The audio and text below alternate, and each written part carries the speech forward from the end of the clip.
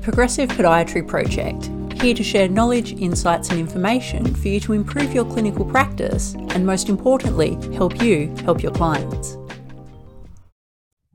Welcome back to another episode of the Progressive Podiatry Project podcast. My name is Jackson Tisdale and with me is Talisha Reeve, and we're super excited this week to be launching the Plantar Fasciopathy Masterclass online course. To find out more about that, head to progressivepodiatryproject.com/PF Masterclass.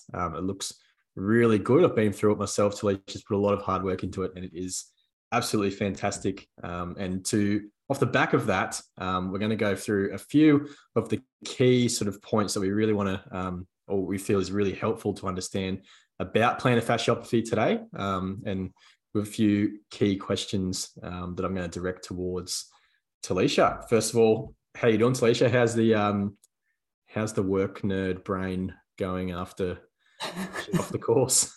It is exhausted. Because it's been 12 months since we launched the exercise therapies course, I think I forgot how much your brain is just completely fried by the end of it. It's sort of flashback to final year uni when you're cramming for every single exam, and it's just that cognitive overload. So this week, very much enjoying just chilling out because my brain is tired. But the launch went really well. We've had, I think, well over 50 people sign up already, and the feedback that's coming in is actually quite good. So I'm pretty stoked with it, and yeah, could talk about plantar fascia all day, every day.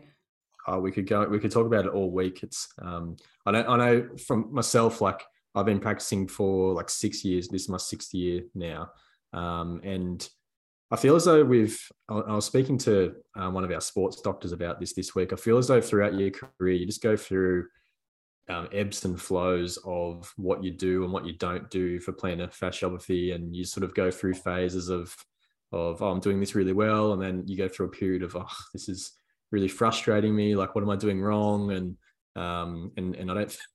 Hopefully that this course that we've produced is going to just settle some of that for some people and give you a bit more confidence in making decisions. And I know myself personally at the moment, like I've had a lot coming in, and I'm just some of them I'm just really struggling with, and sort of forces you to sort of maybe go back to basics of getting your diagnosis right. So that's what we're going to go into with this podcast. So do you have anything to add to that before we begin?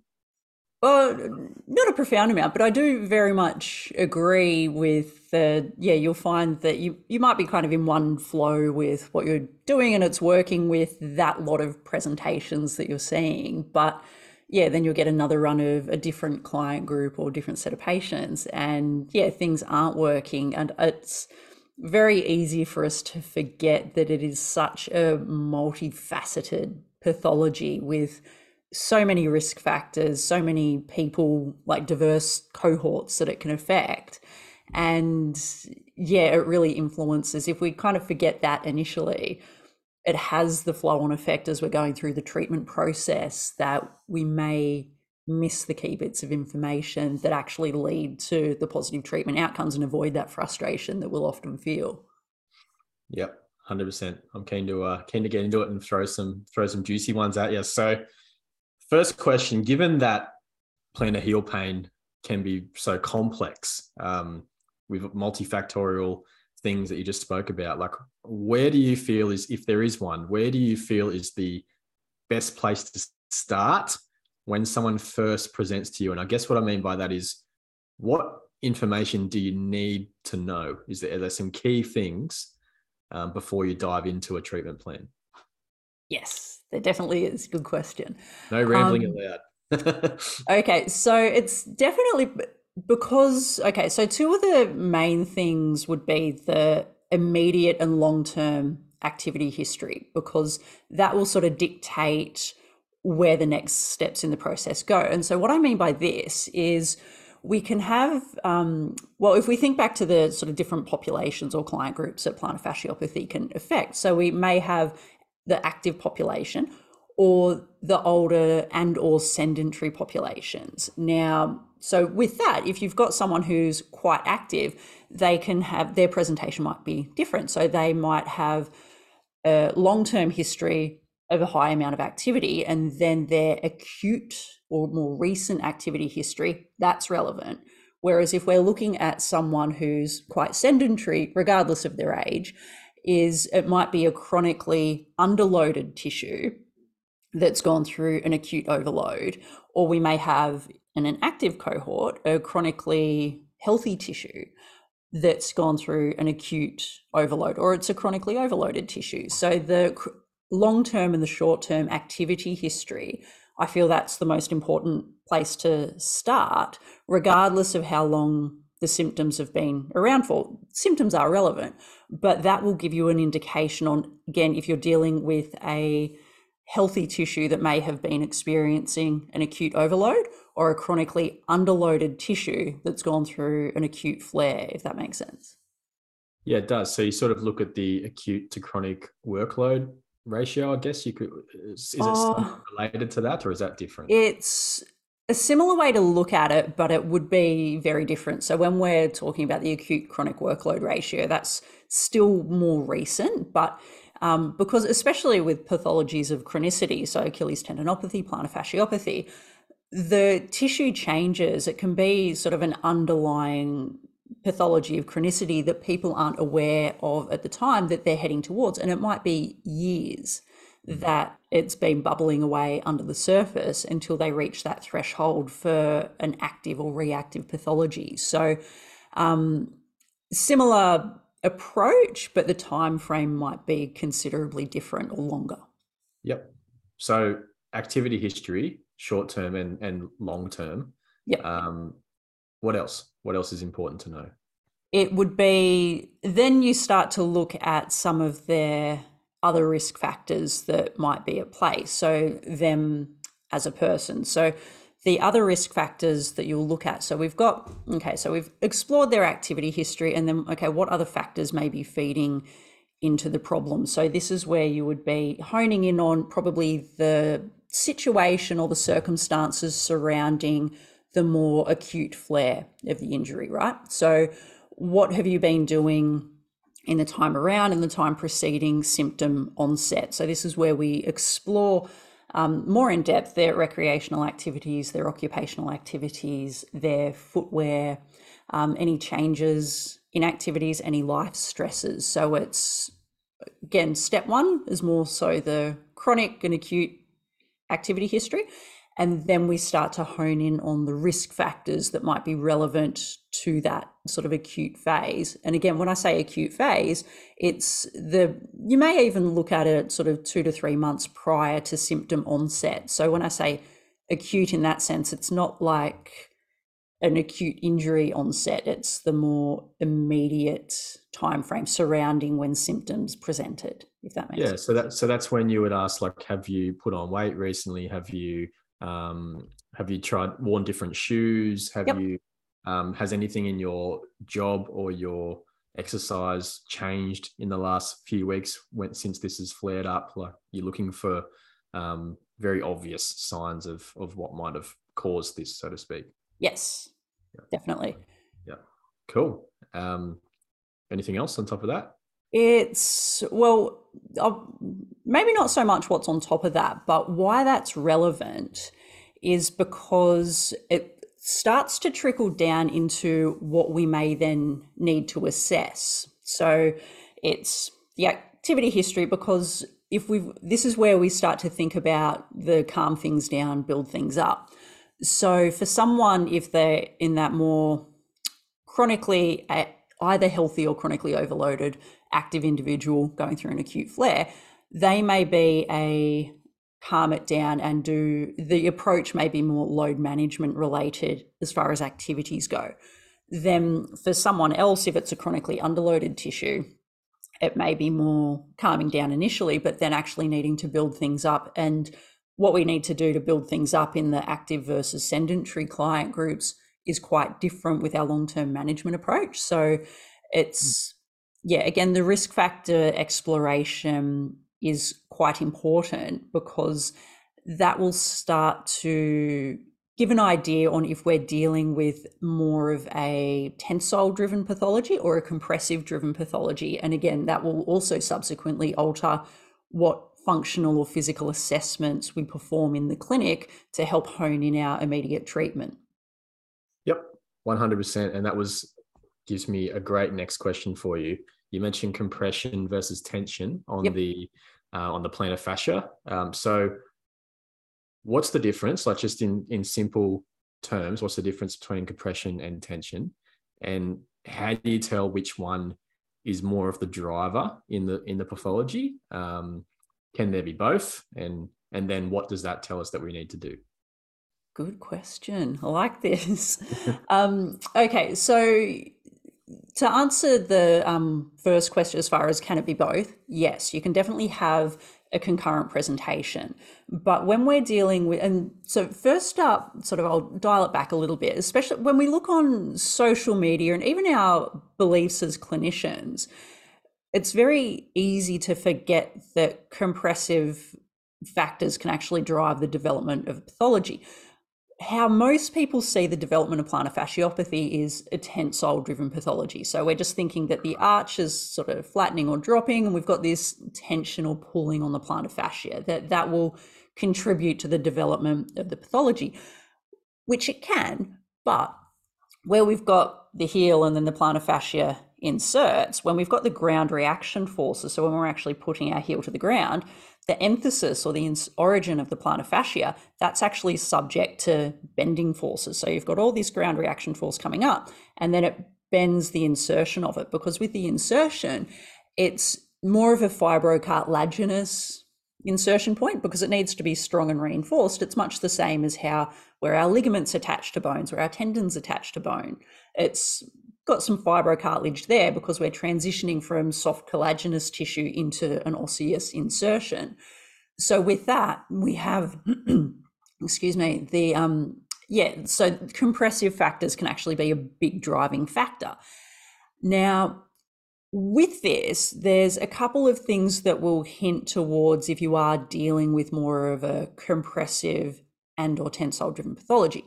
And often we may not know for sure, and again, often there may be a concurrent presentation of both. You may have tensile and compressive elements, but identifying what the not most likely driver, but the driver of the most important symptoms or relevant symptoms at that point in time is quite important. So to give a little bit of an idea, so paying attention to what they say, so the symptoms that they report, and also considering their risk factors and just their physical and clinical presentation. So if you've got someone who is a little bit older and or may have a higher body weight or increased body mass index, and the sort of threshold for the risk factor here is a BMI over 30.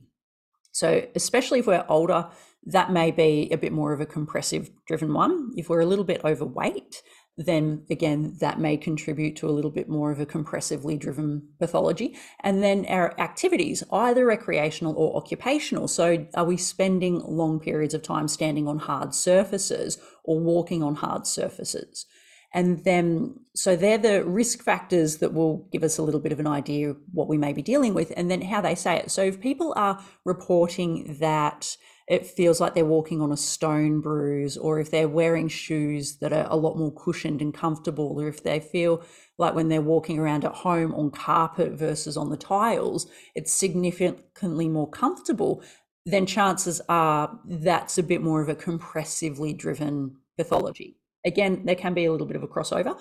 But then with tensile driven pathologies, oftentimes people, if we're asking about what are the symptoms, what do you notice, it may be that initial sort of when they first put their foot to the floor, that kind of pulling sensation, and then it warms up really quickly after a couple of steps. Or if they report, oh, when I move my foot into this position, and often if it's moving into sort of the toe off position where we've got the digits dorsiflexed, that may be indicating that it might be more of a tensile driven pathology. And again, you can have both, but they would probably be some of the flags that I'd pay attention to initially to give a little bit of an idea on what we're dealing with.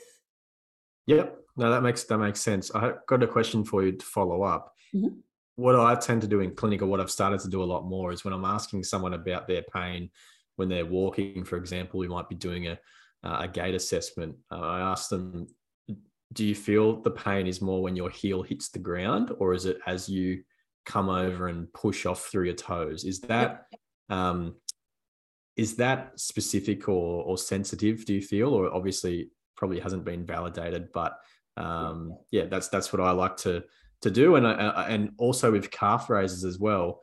If someone's loading up with a calf raise, you may have them doing a plantar fascia calf raise with the fasciitis filer or a towel, and they're coming up onto their toes all the way through the concentric, all the way through the eccentric. There's no pain, but when their heel hits the ground, there's pain. So that tells me that it's probably more of a compressive injury more so than tensile. Again, don't know how valid that is, but that's just something I've found in clinic. Would you agree with that?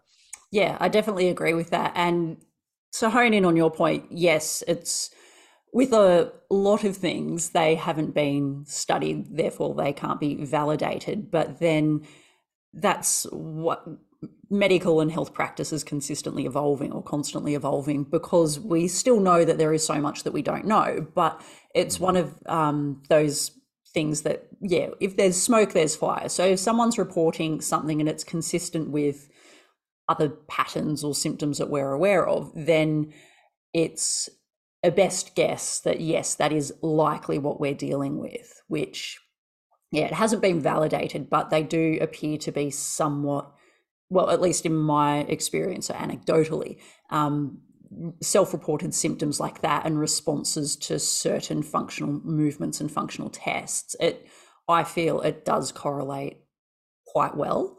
Yep. But again, it hasn't been validated. So, but I do use their self-reported symptoms with certain movements, exactly like you were describing, to help give an indication of where they may be sitting on the compression/tension scale. Yep. No, that's good. Good to know. I could be a bit more confident with that now. But I guess if we then get a bit more of an understanding as to whether it's a compressive versus a tensile issue, to load or not to load. So from a rehab point of view, and from there, we're probably thinking of like your plantar fascia loaded calf raise as an example. But there's a whole range of different exercises you could do. Yep. So whether it's compressive versus tensile, do we load, do we not load? And then the follow-up question from that will be, how do we use orthoses for whether it's tensile versus compressive? So we'll start with the loading first. Yep. And we'll go from there. Yes, that's good. And this is again why it's very important for us to assess their activity history and then their risk factors, and then have a little bit of an idea, even if we're not 100% correct, but have an idea of what the primary symptom or most relevant driver is. Because yes, if we think that, so say we've got compressive and tensile. Now, if we think back to the client that I was sort of describing, we've got an older and overweight client. So we may have, in that presentation, they may have a little bit of a concurrent pathology, but the primary driver identification is quite important, because if we've got someone who is chronically underloading, so they're not really active, they're not walking regularly, they're not engaging in a lot of physical activity. So they may have some structural alterations within the plantar fascia that makes it less tensile load tolerant. So they may have that underlying load intolerance, but also because of their age and their body weight, they may have changes within the plantar heel fat pad that is actually making it more of a compressive driven pathology. So they may have both concurrently occurring, but the primary factor may be compressive. Now, if it's compressive, and then we don't sort of factor that into the equation and we just jump straight into doing some rehab exercises, that may actually flare the symptoms, because we've got the primary driver that we haven't addressed. So we haven't been able to calm down the pain in that situation. So the compressive factor is still sitting there. And then if it's tensilely driven and it's just chronically load intolerant, but then we apply some load with, say, the high load strengthening of the plantar fascia, those exercises, then we may actually overload that tissue as well. So then we've redlined both pathology drivers, if that makes sense. So if it's more compressive, and this is where our treatment triage comes into the equation. So you may be introducing some exercises, but I would, if it appears to be a little bit of both, but it's probably more compressive driven versus tensile. The tensile is just sort of a subset of all their other risk factors. It may be going with a very, very, very low dose of tensile loading exercises. So say like even just the heel rocker exercise on the fasciitis fighter, but then focusing your initial treatment on the compressive elements, which may be footwear, considering the surfaces that they're walking and standing on either at work or at home. And then for the slow burn, as far as long-term management, it may be trying to address some of the other health-related factors. So if it's more compressive-driven pathologies sometimes don't need any physical rehabilitation at all, simply calming down the tissue, because they may have relatively healthy tensile tolerance, but it may just be more compressively driven, or it may be chronically underloaded in a tensile state. Either way, I would, if it appears to be more compressively driven, you focus on the compressive treatments and then cater to the tensile tolerance if you need to. But then if it's more tensilely driven, then it tends to be more focusing around the activities that they need to do or shouldn't be doing or should be doing less of. So if it's more tensilely driven, yes, they may have an intolerance to tensile load, but then this is where it's important to consider their chronic or very long-term activity history and their short-term activity history. Because if you've got someone who's chronically underloaded and then has just experienced an acute flare, they'll likely need some low-grade exercises that we gradually progress them up to changing their lifestyle and health behaviors for the long term to introduce ongoing frequent bouts of loading so they can build their tolerance. But then if we've got someone who it's quite a healthy fascia and then they've overloaded it, so they've rapidly increased their running loads, then it may be more tensilely driven, but their management plan may actually be reducing the load or taking movement out of the equation for a short period of time. So does that help answer that? It's a long-worded answer, but does it help sort of give you a bit of an idea of where exercises may fit into the different drivers and what our considerations are? It does. And I think it's just really what you're trying to say is it's just very important to take a really good history. It's a really good subjective history of all of their lifestyle factors, all of the contributing factors that might have caused this pain, and then identify whether there's a capacity gap that needs addressing, whether they need to start loading their plantar fascia. I think it's fraught with danger if we just get someone with plantar heel pain and we go, oh, straight away RAF left protocol, straight into loading them up. Plantar fascia loaded calf raises. I think that study was fantastic and sort of introduced loading into a lot of podiatrists' arsenal of things to do. But it's important that we don't just rush to that, because if they've had an acute flare up of pain from doing too much, then if you're adding extra loading on top of that, then it's not gonna help. It's only going to make things worse. So does that sound about right to summarize there?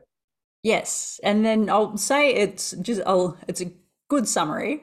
I very much agree with it. No, yeah, you took my 8,000 words and put it into 2 sentences. But then it's not just with the exercise therapies. It's if we're jumping the gun and missing the relevant information, regardless of the treatment that we follow. Like there's some clinics that I know of that literally on the first consult, they're booking people in for 3 sessions of shockwave, regardless of their clinical history. It might be a runner, it might be an older person, it's shockwave, then orthoses, and then very little time is taken. And this is just speaking to my experience with some of the patients I've seen that have seen clinicians that have gone through this sort of protocol.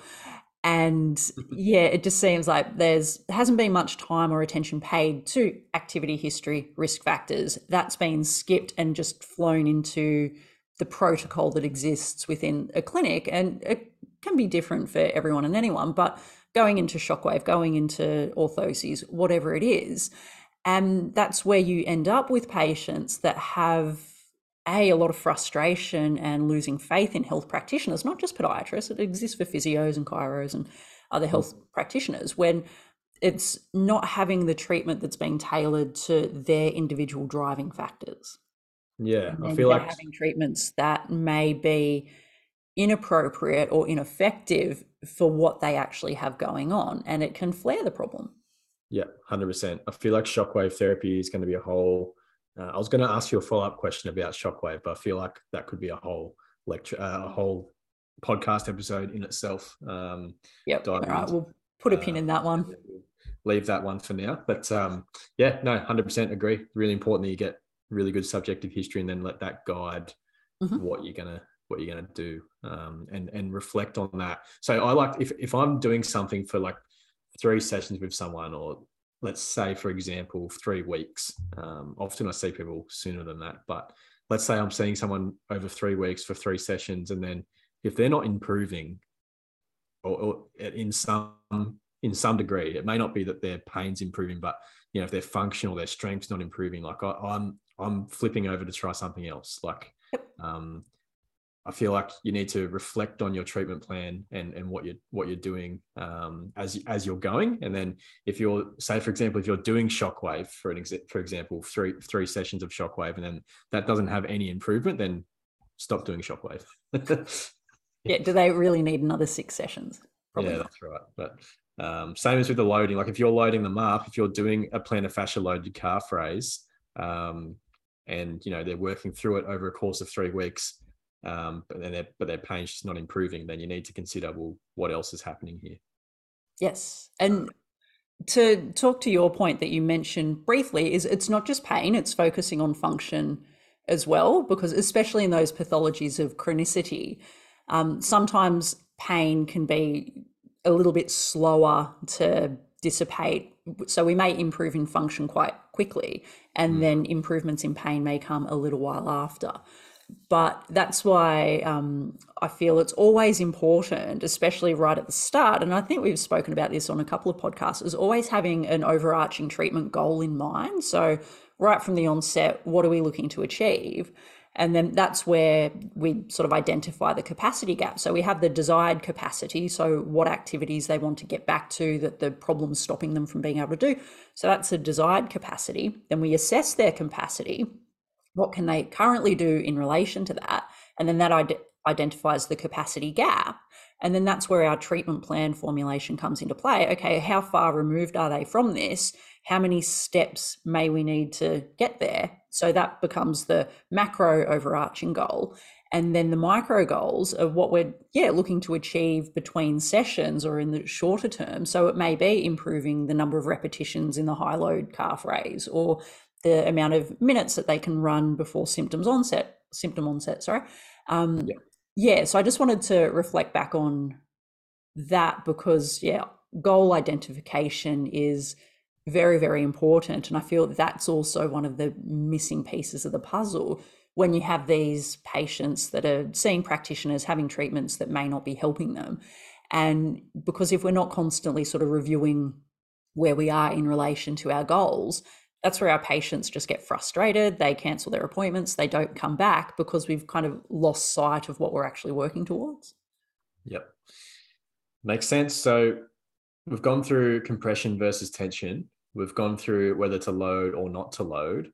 And the last one we'll go through now is orthoses or no orthoses. I feel like the 3 of these topics are sort of all intertwined. One sort of leads to the other, potentially. So let's tackle orthoses. Where do we start as to deciding whether someone needs them, doesn't need them? Does anyone need them? Does everyone need them?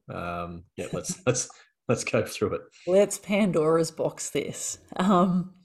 It's quite there's a lot of nuance to it. So we'll start with, does everyone need them? No.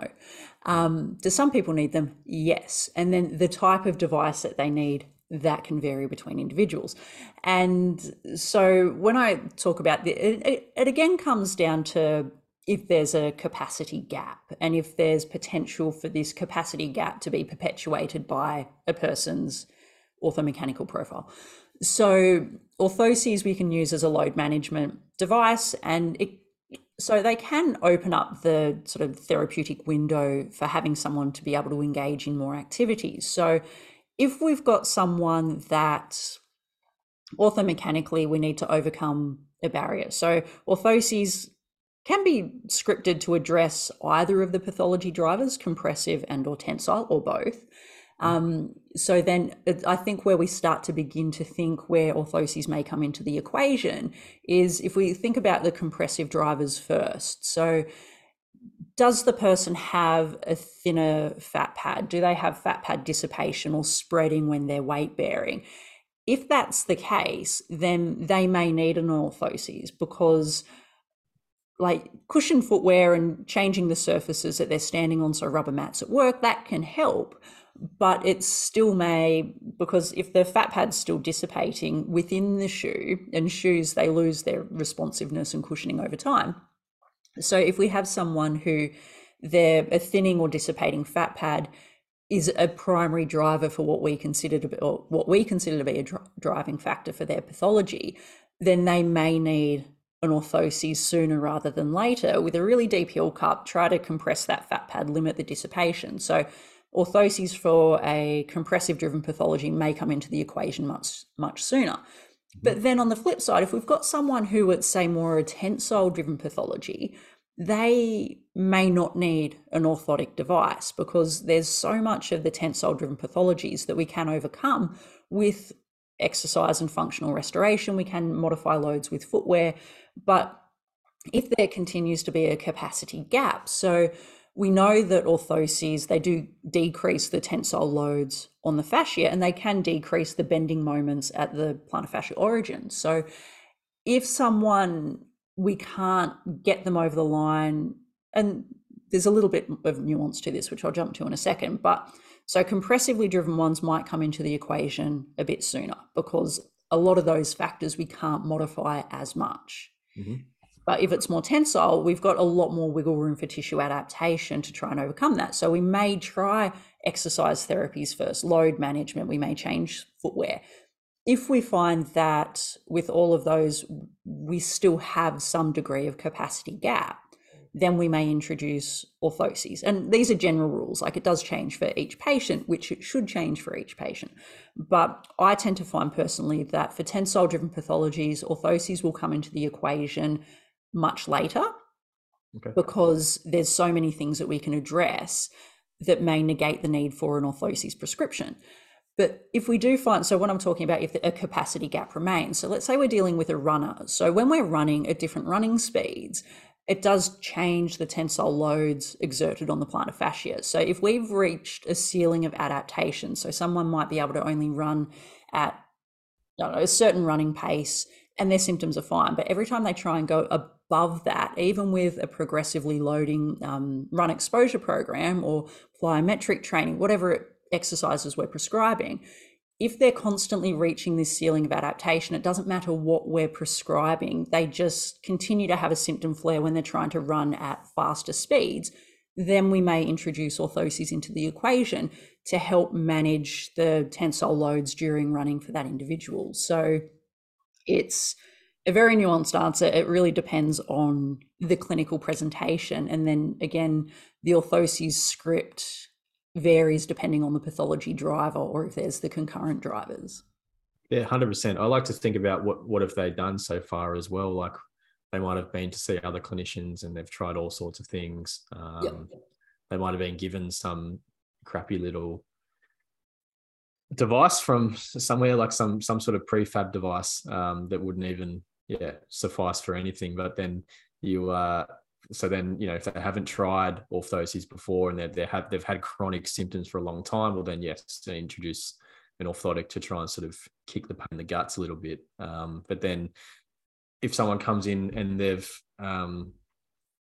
just had an acute flare up, if they're an athlete, if they're a runner, for example, and they've just had an acute flare up of pain because they've increased their mileage or their intensity of running, then they haven't had orthoses for 30 years. Why do they need orthoses right now? Like you got to, and I've made that 100%. mistake once in like my first year out. I had a patient come in to see us, and he was like a ultra like marathon runner, and he had plantar fasciitis, and I just recommended a orthotic because taping helped. So I was like, oh, an orthotic would help. But then I realized he's been doing this intense mileage for so long. His capacity is so high already. He's just had a sudden increase. So yeah, he doesn't need an orthotic. Yeah, that's a learning experience for us.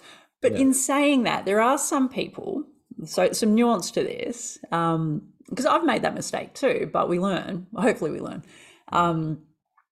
But in saying that, because and this is that point that I alluded to before, is that sort of patient-informed care, so giving them the option. So we'll use that example of your patient that was the ultra runner. So if we know that the taping helped and it sort of decreased the load so they could get back to their training loads a little bit quicker, a patient may opt for that. So definitely, you don't 100%. have to hold off prescribing orthoses. If there's an avenue that the orthoses may help and it might get them back to their activities sooner, we can give them that option. And I think giving them that option instead of force feeding it down their throat for profit margins is important, because there are some people that like being able to run consistently is their life. Like I know for me, I go insane if I'm not able to exercise most days. So if it's okay, you've got XYZ because we've considered all of their activity factors, their risk factors. Okay, so, and the strapping helped alleviate it. We could take the option of like you strapping your feet every couple of days. You may need to do this for a few weeks whilst we reduce your load and work on this. Or some people might go, is there another option outside of strapping because I can't be bothered? I have an allergy to tape, all of these other factors. We can go, well, an orthotic device might help you short term to get the pathology or the pain under control, and then we reintroduce load. So it's, I think it's a good example that you used, and it's the only difference, that there would be, which I'm certain that you would have learned from. So instead of it being the clinician's go-to recommendation for treatment, it may have been just a clinician's recommendation for a treatment option. Yep, 100%. Yeah, give them the options, like that. Let them make an informed choice as to what you're going to do. Yeah, I love orthoses. Definitely not bashing orthoses. I love prescribing them. I feel it's a real art and science as well. But definitely just got to consider all things and have that discussion with people. If you feel as though they could benefit from an orthotic, then sometimes you're not really doing your job well if you don't offer it as an option, because they could benefit from it. Definitely, at least bring it up in conversation as being a possible option, and explain why you're perhaps not leaning towards it right now, and then that can pre-frame them in, say, a couple of weeks' time. If things aren't progressing, you can be like, okay, well then, we may want to consider an orthotic now. I think it's a bit iffy or almost rude sometimes to bring up the orthotic as an option 3 or 4 weeks down the track if you haven't mentioned it previously.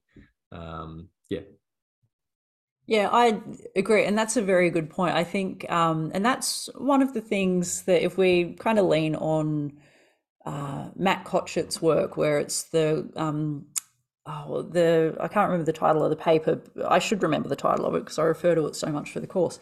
The key elements for quality care, specifically to plantar fasciopathy, and like one of the reported things that patients want is an understanding of the different treatment options that are available to them. So I think, at the onset, we don't need to go list every single thing, like ultrasound therapy, because that doesn't work, laser therapy, dry needling, all of these things, but the evidence-based treatments that will potentially work and are relevant to their clinical presentation, giving them a little bit of an outline. And it also gives you a bit of a buffer as far as expectations instead of, Correct. so if we try one treatment option and then we're not getting the outcome, sometimes a patient may not come back because they go, oh, well, they gave me this one treatment, it didn't work, therefore they're useless. If we go, okay, these are the potential treatment options that may help your clinical presentation. It may be orthoses, exercises, changing footwear,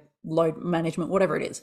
Okay, but the reason I'm recommending this and this first is because of your presentation, and this will likely get us over the line. But if that doesn't work, or this might help accentuate or fast track the process, we may introduce orthoses or changing shoes or getting a second pair of shoes. So yeah, I agree with you that giving them a little bit of an idea of what all elements of their treatment may focus on, or may become part of their treatment throughout the whole treatment journey, is a good approach initially, but then explaining to them the role of the treatment and then what you're leaning towards initially. And because it gives you a buffer, because if they know, all right, we're going to try these two things, but if that doesn't work, Jackson or Talisha knows that, well, they've given me these options, that there's also option B, C, and D that we can try. So all hope isn't lost if things don't go to plan in the first or second session. Yep, 100%. I think it's just a skill in communication, and you'll develop it with experience as well. And yeah, there's so much there that we could unpack. Like, I feel like there's definitely a part 2 here somewhere that we could go into plantar heel pain again. But I think that's a really good summary, like some key points of what you need to know, compression versus tension, to load or not to load, and then where do orthotics come into it as well. How would you like to summarize yourself, Talisha? Because you've gone through quite a fair bit there. Just a few key points for us. I reckon the best way to summarize it is we've got a free resource that I've created I call it the Plantar Fasciopathy Rehab Guide or Rehab Decision Tool. And it's literally a framework I've stepped out that follows the steps of what we should be asking, what we should be considering, because I think that will allow people to revisit this entire podcast episode really, really well and have it stepped out in a process. But to summarize, when we're dealing with not just plantar fasciopathy, but any presentation or musculoskeletal presentation, it's always important to start with getting to know the patient. So the subjective history, their activity history, exploring their relevant risk and health factors. That's where we need to start, because if we miss that information at the start, then it can set us off down the completely wrong treatment path. And that's what leads to wasted time, wasted money, patient frustration, patient attrition. And it's just not good. So if we go back to basics, ask the right questions, that will set you up for being able to develop your really individualized, goal-orientated management plans. That there will always be instances where things don't go to plan in musculoskeletal rehab. That's the nature of the beast. But the more time we take initially to be considered in our approach relative to the individual, that's how we set ourselves and our clients up for success long term. Yeah, do away with protocols. You can have frameworks, but everything needs to be clinically justified. Yes, that's an even better summary. Summarize my summary. There we go. Well, if anyone wants to find out more about that course, which we've just launched this week, head to, again, progressivepodiatryproject.com/PF masterclass. Really looking forward to delving into it myself a bit deeper. And it's going to answer all of these questions that we've gone through in a lot more detail as well, and be really more help to give you a bit more confidence around treating plantar fasciopathy. So yeah, thanks again, Talisha, and we'll catch you guys at the next episode. Awesome. Thanks, Jackson.